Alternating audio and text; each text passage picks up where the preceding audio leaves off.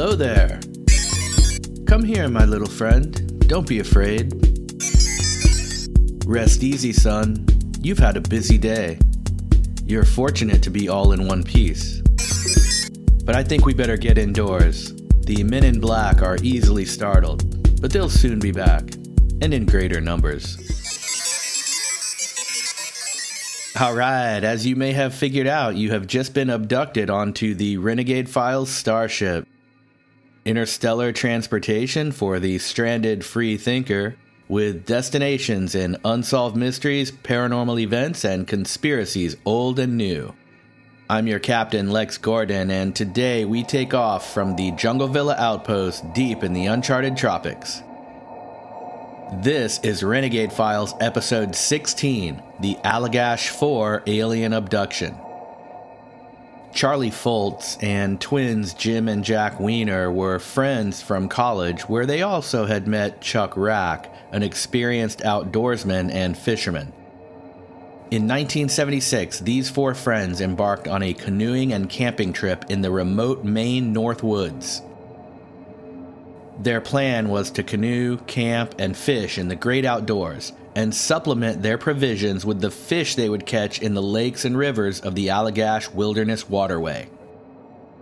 Little did they know that this adventure would alter each of their lives and propel them into the hushed conversations and sacred legends of the UFO research community forever. While fishing one night, they saw a large object glowing above the trees and made the fateful decision to signal the craft with their flashlight. In minutes, the four fishermen ironically found themselves being reeled into the UFO through an opaque blue shaft of light, and suddenly they were the catch of the day. So come with me now to the remote wilderness of the Maine North Woods. Bring your tent, fishing pole, and your warmest sleeping bag, and together we will explore the curious case of the Allagash 4 alien abduction. The Allagash 4 alien abduction. The Allagash 4 alien abduction. Alien abduction.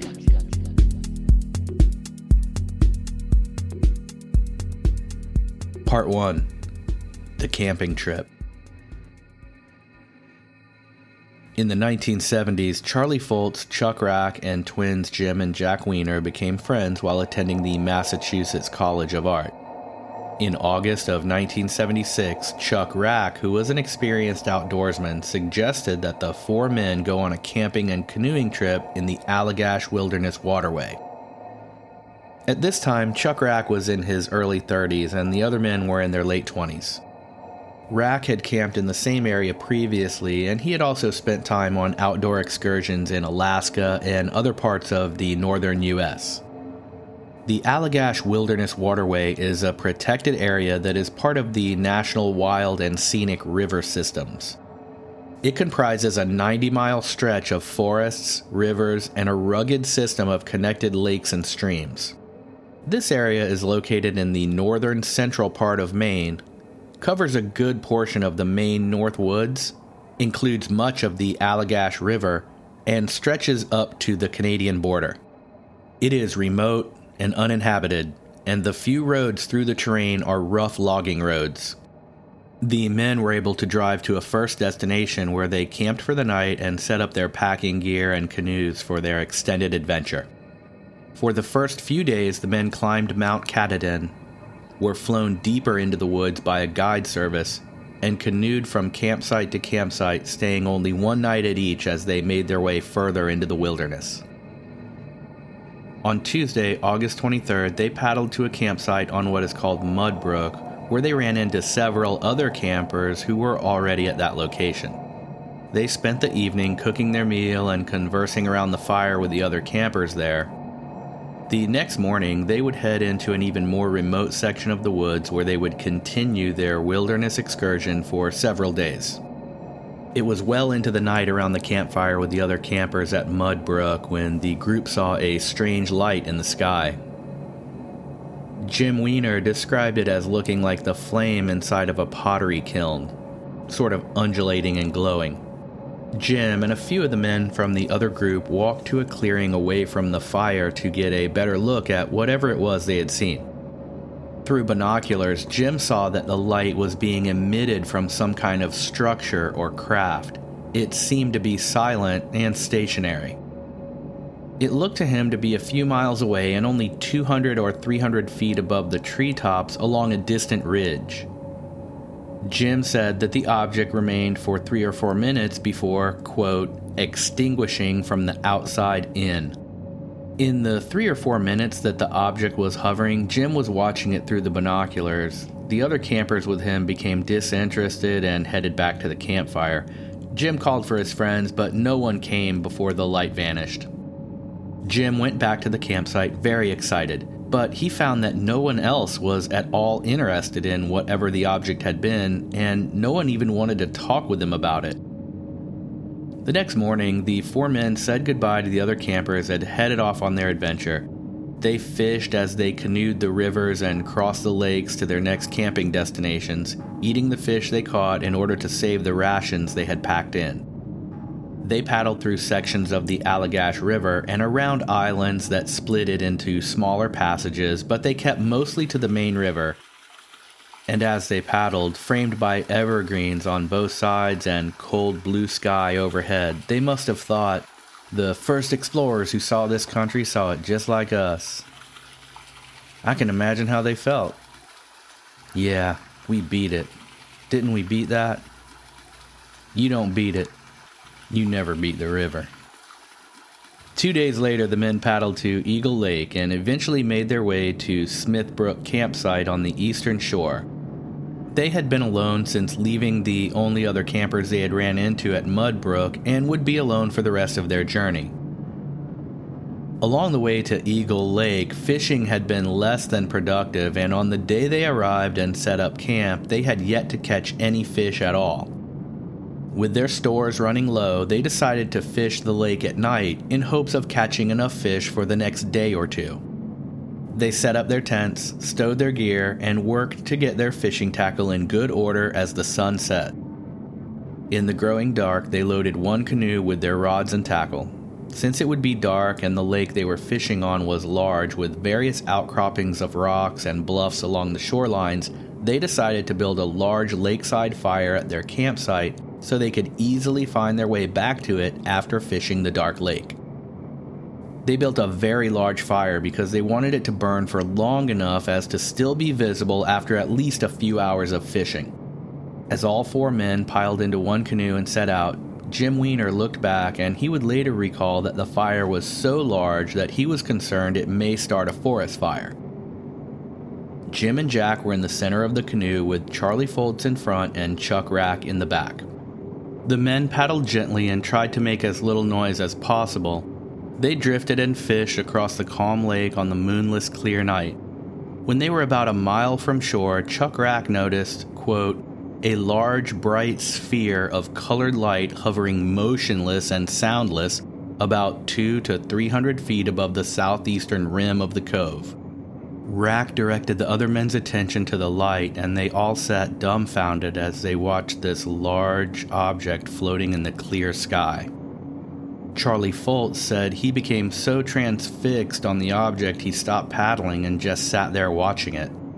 Charlie said he could see, quote, a fluid pulsating over the face of the object as it changed color from red to green to yellow-white.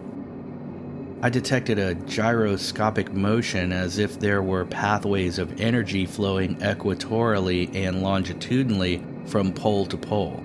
They divided the sphere into 4 oscillating quadrants. Jim recognized the object as being identical to the one he had seen through the binoculars 2 nights before. Jack described the object as being as big as a 2-story house and in the shape of a pulsating sphere. All men confirmed Rack's initial estimates that the object was motionless, silent, a mile or so away at the southern shore and between 200 and 300 feet in the air. They spun the canoe around to face the object head-on so they could see it without turning their heads. They talked in hushed whispers about what it may be and what they should do. At this time, Jim suggested they signal the object with their flashlight, which I can confidently say after researching a fair number of UFO cases is almost never a good idea. However, Charlie Foltz, who had the flashlight, agreed with Jim, and he flashed the Morse code signal for SOS toward the light in the sky. The craft seemed to respond instantly, and it began to move over the Black Lake and toward the canoe. The men started to paddle furiously toward their large signal fire back at the campsite. As the object glided silently over the lake, growing ever closer to the paddling men, it emitted a blue beam of light down to the water's surface. The men doubled their paddling efforts. The ship overtook them. They were engulfed in the blue light, and the next thing they knew, they were all on the shore at the campsite looking up at the craft. Chuck Rack was sitting in the canoe where it was pulled up onto the bank, and the other men found themselves standing at various spots around the camp. They all watched the object extinguish in the same outside-in implosion manner that had been described by Jim when he had watched the similar or same object just days before. After the object vanished, it reappeared a few miles away, and they watched it move slowly before departing vertically in an instant of rapid acceleration. All of the men were struck by the fact that their fire had already burned down to nothing but a few barely glowing coals, even though it was still burning high and brightly when they set out to paddle back to it less than 15 minutes ago. The remainder of their trip was relatively uneventful, and the only further encounter they had was with a park ranger to whom they relayed their UFO experience. Part 2. Analyzing the event. In this section, we're going to do two things. First, we'll go over a quick summary of the types of UFO experiences to determine exactly where the Allagash 4 incident lies in relation to other UFO events and reports. Secondly, we will go over the main investigation into this case, which was conducted by author and scientist Ray Fowler. Then, before my summary and conclusions, we'll learn a little bit more about who Ray Fowler is, his background, and the work he's done since the Allagash event. So, with regard to the basic types of UFO experiences, let's turn to our old friend J. Allen Hynek. It was J. Allen Hynek who investigated the Socorro UFO sighting by Lonnie Zamora, which was the subject of Renegade Files episode number 12, which is a very popular episode, so check that one out if you haven't listened to it, and share it with a friend who's into UFO stories if you have by simply sending them our website, which is therenegadefiles.com, and the link for that is in the show notes. Thank you. So J. Allen Hynek was the chief scientist for U.S. Air Force projects Sign, Grudge, and Blue Book, each of them focused on investigating the UFO phenomenon. To determine exactly where the Allagash 4 incident lies in relation to other UFO events, let's look at the tiers outlined by J. Allen Hynek in 1972 and still considered the standard for UFO reporting today. It should be noted that further categories have been suggested and added to his original list, and we'll talk about a few of those as well. The first tier is nocturnal lights, which are lights in the night sky that are formed in such a way as to rule out natural sources such as stars, comets, or atmospheric effects, as well as man-made objects like planes or satellites. The second is daylight disks or other objects seen in the daytime sky that defy the shape and maneuverability of traditional or known experimental aircraft. The next is radar visual sightings, where objects are seen by visual observers and confirmed by radar operators. The Japan Air Flight 1628 UFO encounter, which we explored in Renegade Files episode number 4, was a radar visual sighting. And then we have the levels of the close encounters. A close encounter of the first kind is when an object is seen within 500 feet of the observer. Close encounters of the second kind when objects leave physical evidence behind or the observer has physical effects associated with the encounter.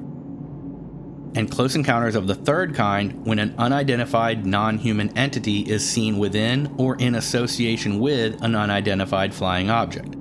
Close encounters of the third kind marks the end of Hynek's original scale. The further levels of close encounters have been added by other UFO researchers over the years since Hynek's 1972 list. The first of these is a close encounter of the fourth kind, when alien beings physically interface with humans, such as in an abduction scenario. And close encounters of the fifth kind, when aliens and Earthlings communicate during a sighting, and it seems to me like these last two aren't in order if the scale represents an escalation of experience, but I guess the guys that came up with the fourth level got carried away in high spirits and skipped the communication part to go straight to abduction. So as we will see, the Allagash 4 experience has come to be categorized as a close encounter of the fourth kind, an incident where 4 men claim to have been abducted into a UFO, experienced a loss of time, and have all stuck to the same story for the majority of the time between today and when the event occurred in 1976. And on the subject of a loss of time, we come to the first of a few aspects of this case that call into question the face value of the story as a whole. While this event happened in August 1976, it was never reported to any researcher or formal organization until 12 years later in May of 1988. Jim Weiner's doctor suggested he attend a UFO lecture being given by author and researcher Ray Fowler and relay the story to him. It seems that at some point years after the event, Jim Weiner suffered a head injury which caused temporolimbic epilepsy. In treatment, his doctor asked him about any unusual experiences that may be causing some of the symptoms. Jim described the UFO encounter and the missing time sensations he and his friends had. He also told the doctor that all of them had been having strange and similar dreams ever since. These dreams included waking at night to see strange creatures watching them in silence. So, the doctor referred, in a sense, Jim Weiner to Ray Fowler. Now, it could be said that the fact that the Allagash 4 spoke to no one about this outside of close family or friends for so long speaks to the credibility of their story. They weren't seeking attention or fame. At the same time, what we discover is that the bulk of the abduction details come from hypnosis sessions where the men recall being on the craft, being examined and tested, and feeling helpless and violated. So while waiting for 12 years before speaking about the event can be seen as validating the tale in a certain sense, a 12-year gap followed by dramatic hypnosis stories can also be seen as discrediting it, at least the abduction component of the event. The entirety of the abduction story comes to us from the aforementioned Ray Fowler. By extension, it's also how we know most of what we do know about the experience as a whole. After Fowler's UFO lecture where he met Jim Weiner, he interviewed the other witnesses, conducted detailed character reference checks on the men, and confirmed that their story was relayed to a forest ranger by finding that man and hearing his testimony. Fowler also administered both psychological profile tests and polygraph tests to the men. Then he organized 12 hypnosis sessions conducted with the Allagash 4 between 1989 and 1990. Before these sessions, the men's recollection of the experience consisted of seeing the object from the canoe, paddling toward their still 10-foot-high signal fire, being engulfed in the blue beam, then finding themselves back on the shore with the just towering bonfire suddenly burned down to ashes and coals. They had a shared experience of the sighting, the beam encounter, and the apparent missing time. Then, 12 years later, during 12 hypnosis sessions, they recalled being abducted into the UFO, examined in a laboratory setting, and have since had nightmares and visions of the aliens and the experience as a whole. All of this is recounted in the book written by Fowler. At this point, I should mention that it could also be argued that since their abduction memories, however consistent with each other, have come to us exclusively through hypnosis, that the entire Allagash 4 incident should be classified as a close encounter of the first kind, that is, an object seen within 500 feet of an observer. But that's just my opinion. Either way, the following is a combination of quotes and my own paraphrasing from Fowler's book on the case entitled The Allagash Abductions, published in 1993. As a side note, the book is written by Fowler in the first-person perspective, so when it says I did this or I did that, that's referring to Fowler himself. So, from the book. In January of 1989, I initiated a formal investigation with MUFON investigator and CE3-4 specialist David Webb, a solar physicist, and with MUFON consultant Anthony Constantino, a professional hypnotist. It was conducted in a careful and meticulous manner over a period of 24 months. It was obvious to us that the period of missing time had to be sandwiched between sighting the object and reaching the shore. The beam of light hitting the canoe seemed to be the dividing point between memory and amnesia. During the first of a long series of hypnosis sessions, it was decided to concentrate on this segment of the terrifying encounter. Under hypnosis, all 4 witnesses relived detailed and traumatic UFO abduction experiences during the period of missing time. All were transferred from their canoe into the UFO by the hollow tube-like beam of light. On board, they encountered strange humanoid creatures that exerted some kind of mind control over them so that they could not resist their demands.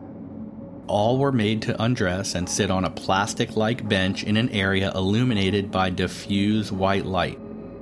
After looking at their eyes and in their mouths with a pencil-sized rod with a light on its tip, the aliens placed them in a harness and flexed their arms and legs. Then, one by one, they were made to lie on a table where each was examined by a number of strange handheld and larger machine-like instruments that were lowered over their bodies. During this segment of the examination, the alien entities removed, let's just say, numerous bodily fluids, and we'll leave it at that. After the examinations, the abductees were made to dress and enter another room which had a round portal in one of its walls. They were lined up and made to walk into the portal. Strange sensations surged through their bodies as they found themselves floating down the hollow beam of light. It was at this point that the men found themselves back on the camp shore. As the hypnosis sessions continued, much detail was recovered about their onboard experience.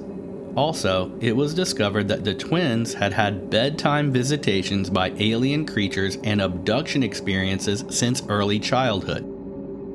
These experiences were relived in vivid detail under hypnosis. During the course of the investigation, an extraordinary event occurred.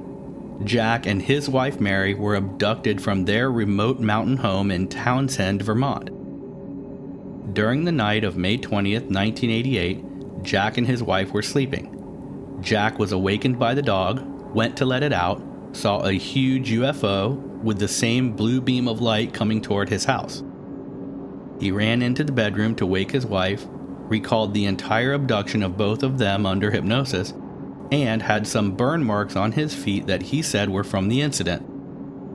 His wife only recalls having a dream of a deer being inside their bedroom, but never responded to hypnosis and has no memory of this joint abduction. In summation, this UFO abduction case is unique in a number of ways. It involved 4 credible persons who all consciously shared the same close encounter with a UFO in 1976 during a canoe trip along the Allagash Waterway in northern Maine. All recipients experienced missing time and relived traumatic complementary UFO abduction experiences under hypnosis.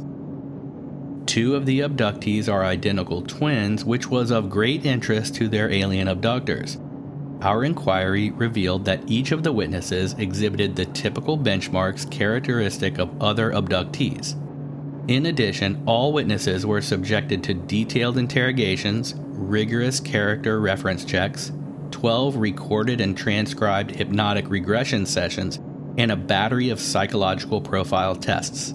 We also examined a number of alternate theories advanced to explain UFO abductions, such as hoaxes, fantasy-prone personalities, psychoses, birth trauma memories, and archetypical images from the collective unconscious.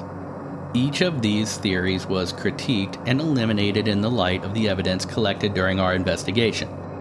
The investigation concluded that the moral character of the witnesses, the graphic reliving of their experiences under hypnosis, and the extraordinary correlations between their experiences and that of others provided overwhelming evidence that their experiences were objective in nature. Such evidence, combined with typical physical effects on the witnesses' bodies, prompted me to evaluate this case in the great significance category. Ray E. Fowler, The Allagash Abductions, Undeniable Evidence of Alien Intervention. So, a side note is that one of the men, Chuck Rack, has said that the sighting was real, but the abduction part was only later invented while under hypnosis. The other 3 men contend that Rack is simply tired of talking about the episode, so he has decided to say it didn't happen. This explanation could go either way. I mean, I can understand Chuck being tired of talking about it, but then again, going around saying it never happened is talking about it. Actually, there's more drama to Chuck Rack retracting his story, and I'll get deeper into that in the summary, so stay tuned. Part 3. Ray Fowler. This third segment is a short look into who Ray Fowler is and some of the things he has done before and after his Allagash 4 investigation, so that we might get the full picture here. While researching Ray Fowler's background, I found a great interview conducted by Brent Rains at MysteriousAmerica.com, and I'm just going to read from the introduction here because it summarizes Ray's history as good as can be written. The interview centers on the connection between the overall UFO experience and Jungian synchronicity, and it's pretty heavy, but it is good. I'll link to the interview in the show notes for you. So anyway, from the intro, Raymond E. Fowler was born in Salem, Massachusetts, and received his BA degree, magna cum laude, from Gordon College of Liberal Arts. His career included a tour with the U.S. Air Force Security Service and 25 years with GTE Government Systems as a senior planner for the Minuteman Intercontinental Missile Program. In addition, Mr. Fowler has directed his own planetarium and observatory and teaches courses on astronomy, cosmology, and UFOs. He is internationally known as a highly competent investigator of UFOs and the paranormal, and the author of 10 books at the time of the interview. So that's the end of the biographical intro, and I think it's a very good one, sort of short and sweet. Ray Fowler was also on the MUFON board of directors as the director of investigations, and he wrote their 3rd edition of the MUFON Field Investigators Manual in 1983. He was the scientific associate for the Center for UFO Studies. Fowler also served as an associate member and eventual chairman of NICAP, the National Investigations Committee on Aerial Phenomena. And as mentioned in his bio, Ray Fowler also built the Woodside Planetarium and Observatory in Wenham, Massachusetts, and presented shows there from 1970 until 2001. He is the author of several books, including UFOs, Interplanetary Visitors in 1974, The Andreessen Affair, 1979, Casebook of a UFO Investigator, 1981, The Melchizedek Connection, 1981, The Andreessen Affair Phase 2, 1982, The Watchers, 1990, The Allagash Abductions in 1993, UFO Testament, Anatomy of an Abductee in 2002, and UFOs, The Ultimate Abduction in 2020. The Allagash Abductions book is based on a 10-volume, 702-page report generated over a 2-year investigation. The text of this report was also optioned by Time Life to be used as the foundation of a television show about UFOs. From all of this, Ray Fowler, and only Ray Fowler, earns money. But that doesn't mean it's any less credible. Of course he makes money from the books and the TV options, that's what writers do. Later in life, Fowler claimed to have been abducted by aliens himself, and he detailed the experiences in his autobiographical book UFO Testament, Anatomy of an Abductee. This book was written in 2002 when Fowler was 69 years old. The book is equal parts stories of other abductions and Fowler's entire life story. It seems after a lifetime of studying UFOs and UFO abductions that at some point Fowler realized that he had also been abducted by aliens over his lifetime. This revelation and others caused a falling out between Fowler and his family, and it is said that he can't visit his grandchildren, his children being fundamentalist Christians who believe that Fowler's alien ideas are coming from a demonic possession. So, Grandpa is crazy. He thinks he sees aliens. There's only one sad explanation. Demons. My summary. So, right away, this is one of my favorite UFO stories.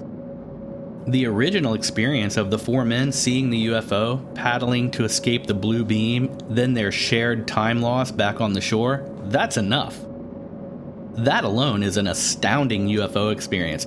The fact that four men reported exactly that for decades makes the Allagash 4 UFO encounter one of the most incredible UFO events to take place in our time.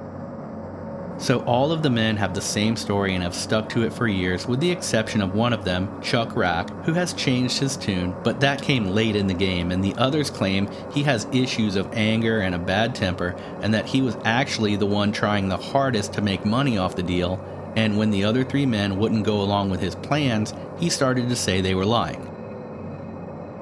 This is of course only one side of that story, but the other three men say they no longer have any contact with Rack because he is, in their words, a loose cannon. I think in this instance the initial reports ring the most true. Another thing that makes this story believable is the fact that it was confirmed that the men reported the sighting to the first park ranger they saw. Also, that prior to reaching their final deep woods destination, they camped at a spot where other campers were, and on that night, both the four men and the other campers saw an object in the sky. Everyone saw it, but no one seemed very interested, except for Jim Weiner, who looked at it through binoculars. When he and his friends later saw the UFO from the canoe, he immediately recognized it as being the same, or at least similar to, the object he and the other campers had seen just a few days before that. As for the abduction part of the story and Ray Fowler's involvement, I will say it makes it interesting. Of note is the fact that, as in the group's conscious experience with the craft, all four men have abduction recollections under hypnosis that are either the same or that line up with each other. Like one guy remembers being examined and another guy remembers watching that guy being examined, so stuff like that. Hypnosis is a woolly subject. You are relaxing someone to such a deep point that they are one notch away from being fully asleep, but still conscious enough to respond to conversation and interact physically. So in that state, they have access to the subconscious mind, which can recall details of memory the conscious mind either blocks out or fails to notice. The problem is the way these memories are then conveyed to the hypnotist or person asking the question is extremely vulnerable to both suggestive leading and interpretation. Victims of physical abuse who have recalled who the abuser was and what they did have later discovered that they were retelling a first-person version of a TV after-school special they had watched 20 years ago. This happens because the subconscious mind takes in everything it sees and forgets nothing. People who recount past life experiences while under hypnosis in their past lives were always an Egyptian pharaoh, a glamorous duchess, or Davy Crockett. No one seems to ever have been a Victorian-era homeless street urchin, or a starving 4th century French peasant. According to an article from Thomas Jefferson University's Jefferson Journal of Psychiatry by Phyllis E. Amabile, J.D., M.D., and Thomas H. Job, M.D., quote, both experimental and clinical findings point to the conclusion that hypnotic recall cannot be considered factually accurate. And that, quote, eyewitnesses questioned under hypnosis are more likely to answer leading questions incorrectly than those questioned in the waking state.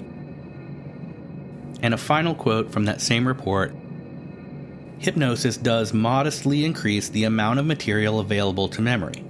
At the same time, it increases the tendency to fill in portions which the subject cannot remember in an effort to comply with suggestions. This is not to say that hypnosis and the resulting recovered memories or admissions are always false. Many crimes have been solved through evidence, later confirmed, that was obtained through hypnosis. As you may know, our previous episode, episode 15, the Bobby Kennedy assassination, dives heavily into this subject, and part of it includes the solving of the Boston Strangler case using hypnosis. This is just a personal educated guess, but I would say that hypnosis as a method to recover suppressed memories is probably just as accurate as asking someone to tell you something they remember from their conscious experience.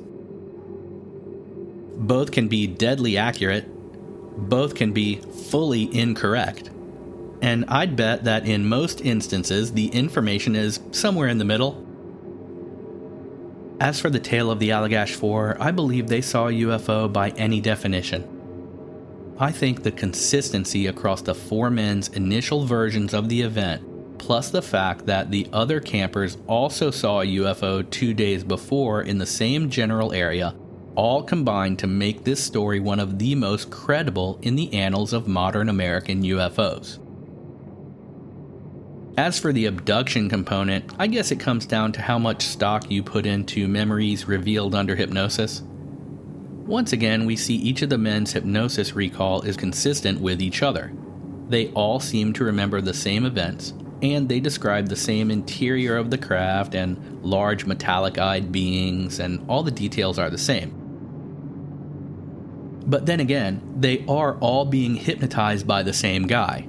And the resulting information is all being edited and relayed to us by Ray Fowler, who has a predisposition for believing UFO stories and is a specialist at interviewing abduction victims. And then, Fowler, when he is 69 years old, remembers that he too has been abducted at various times over his life. In the end, I believe the consciously experienced UFO event described by the Allagash Four.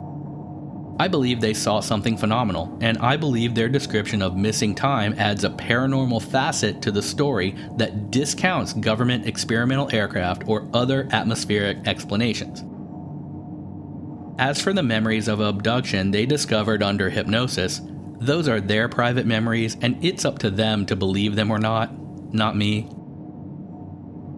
I do believe that they have chosen to share those memories with the world because they have genuine concerns for anyone else who has experienced a UFO in an intimate way that they are now trying to cope with. As do I. So keep looking up, but maybe leave the flashlight signaling out of it. Thank you once again for traveling with me into the unknown wilderness of our strange and wonderful world. You made it back to civilization at the end of this episode. You have learned about the Allagash 4 UFO encounter. Now is the best time to jump on the Renegade Files Patreon page from the show notes for even deeper content, some of it free, and it's easy and free to check it out. Renegade Files Agency members on Patreon get tons of extra content, can interact with me and other RFA agents, and for just a few bucks help crowdfund these reports so you can always listen to Renegade Files without ads. Visit the Patreon page in the show notes and I'll see you in there. I'm your host Lex Gordon saying thank you for listening, and I'm already looking forward to the next episode when we can do it again. Stay wild, freedom child.